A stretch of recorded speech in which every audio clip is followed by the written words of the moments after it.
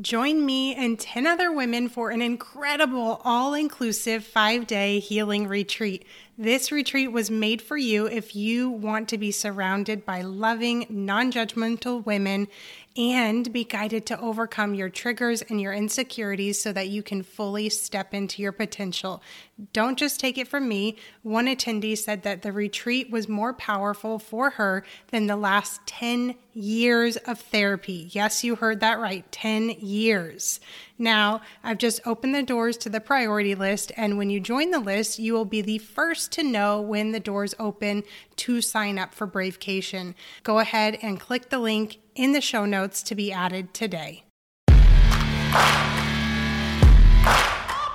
Hi, I'm Dr. Steph, and I'm here to guide you on your journey to healing from a difficult relationship with your mother. Whether she was narcissistic, emotionally immature, or just plain toxic, I want you to know that you are in fact not broken, and you do not have to suffer from anxiety or explosive emotional reactions like lashing out. You can break the cycle. You are a strong, capable woman who can handle any challenge that comes your way, and I'm going to show you how to have the ultimate control over your reactions so that you are unstoppable. Welcome to the Broken to Brave podcast. Welcome back. All right. Today, I want to share a public service announcement that I have found every single time that I share it with others, light bulbs go off. So first, if you're someone who considers yourself an anxious person or a worrier, feels emotionally volatile, or even occasionally hostile, struggles with ruminating thoughts and overthinking, then keep listening because you will get value from this episode. And if I'm being completely honest, I really think every single human needs to listen to this. So if I were in your shoes, I would keep listening regardless. Okay, let's get into it. All humans are born with the innate ability to upregulate. And you can think of this as like your gas, the gas of your physiology, what brings you into fight or flight mode. So I just want you to think about this for a second. You don't have to try to do this, do you? Or does it just happen? For most, they say it just happens. You just go into fight or flight because that is something that you were born with the innate ability to do. So here's the thing. As humans, we are not born with the innate ability to down-regulate, to come out of fight or flight mode, or to calm down. You can think of this as the brakes within your physiology. So picture yourself after an intense argument or a situation where you felt criticized, unheard, or judged. What happened for you? Your heart is pounding, your breathing is irregular, and you probably notice many other sensations in your body. Now, I said probably, but some people don't notice the sensations because they've turned the volume down. It's happening though. And then after the fact, what happens? Do you feel immediately calm? Or do you take hours or even days replaying and ruminating about what happened? I know some of you that are listening are going to say, well, it depends. Sometimes I feel immediately calm. So you can ask yourself, what happens more often? For most, it's the latter. It takes hours or even days of replaying and ruminating about what happened, meaning that your body, you are still in fight or flight mode. Your body is still under stress. And this may be particularly true if you identify as being raised by an emotionally immature, narcissistic, or toxic mother. And just to be clear, my intention is not to blame here because I've found that really isn't helpful, but it does give you context and deepen your understanding about why you may struggle with this.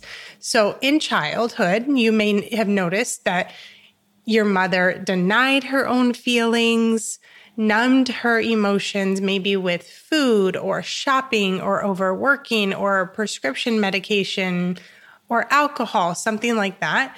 And or you may have been expected to take care of her feelings, meaning that you were put in a parentification role.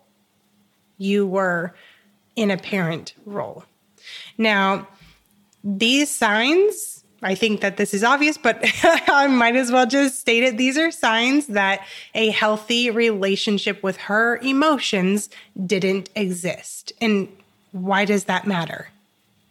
Because if you were not raised by someone who could teach you to down-regulate in a healthy way, to put the brakes on the system, to calm yourself, to stay centered, now it is your responsibility to give that gift to yourself. You are the only one who can meet your unmet needs from childhood and who can heal those things that you should not have experienced. And when you hear that, what I hope is that you feel empowered because it is your choice and under your control.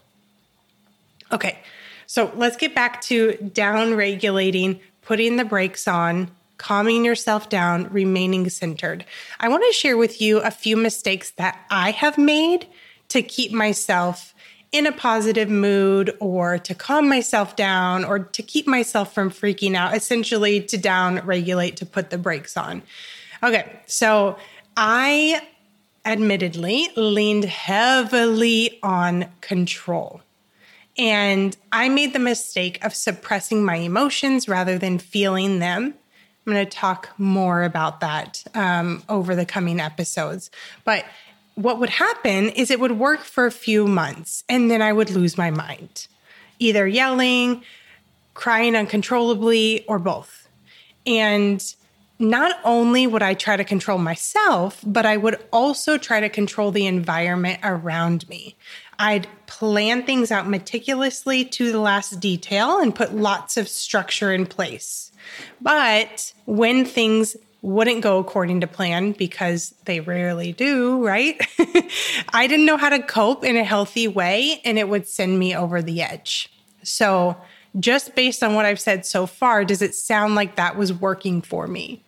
Well, I'm sure all of you know, no, it wasn't, or I wouldn't be here today. So I want to give you another way to think about what I just shared about controlling your environment, like a specific example. So another way to think about this is having rigid boundaries.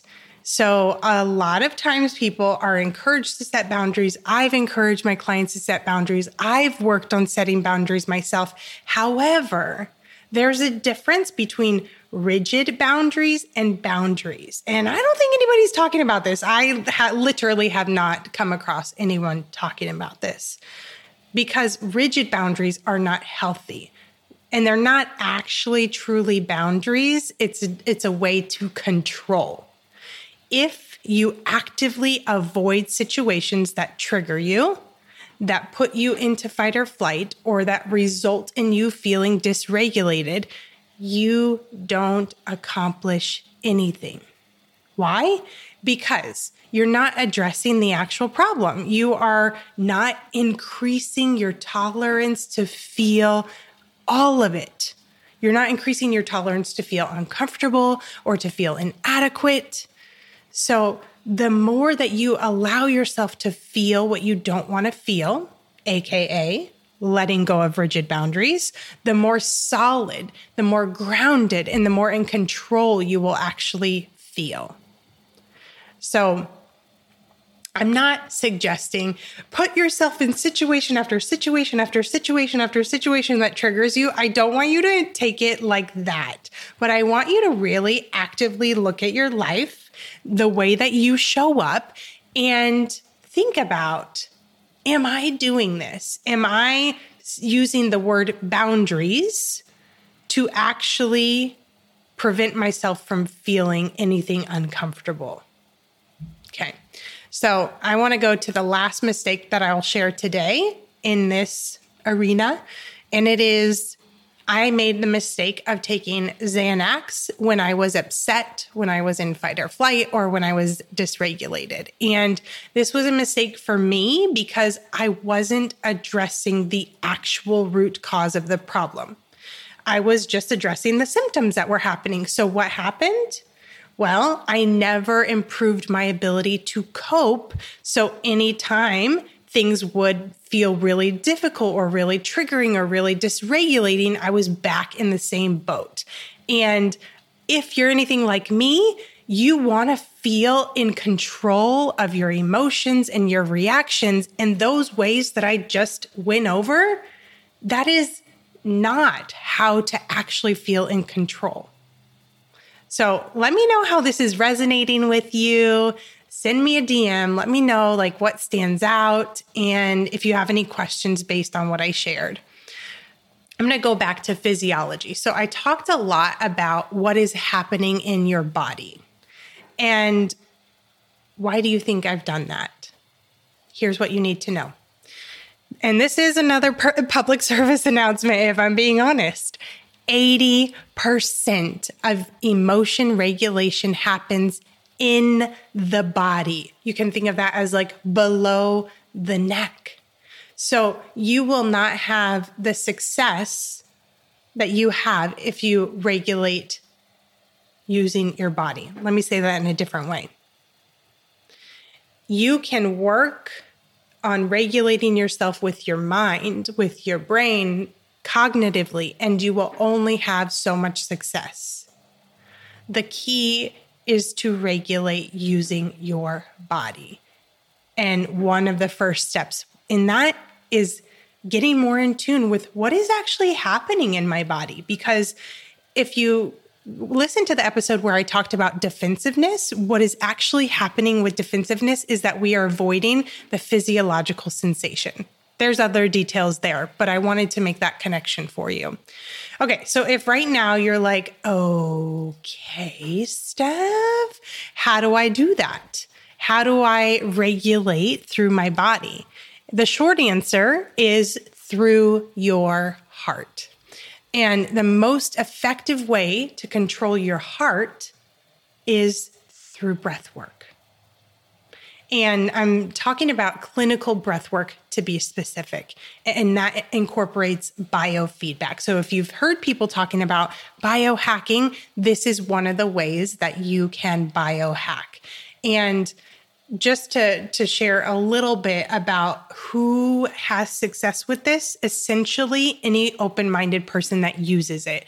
So this approach and methodology is often used on a wide range of individuals, female and male, parents, trauma survivors, athletes, performers, actors, doctors, executives, you name it.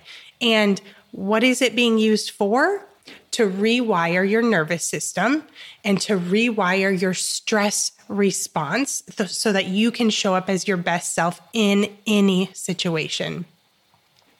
So I would like to invite you today to become a founding member for Brave Breathwork, which is my 12-week virtual program where you will be guided step by step on how to control your body's fight or flight response. And what that means for you is that you will know exactly what to do in your body when you're triggered so that you are in control of reclaiming your power and so that you feel calmer, happier, and lighter.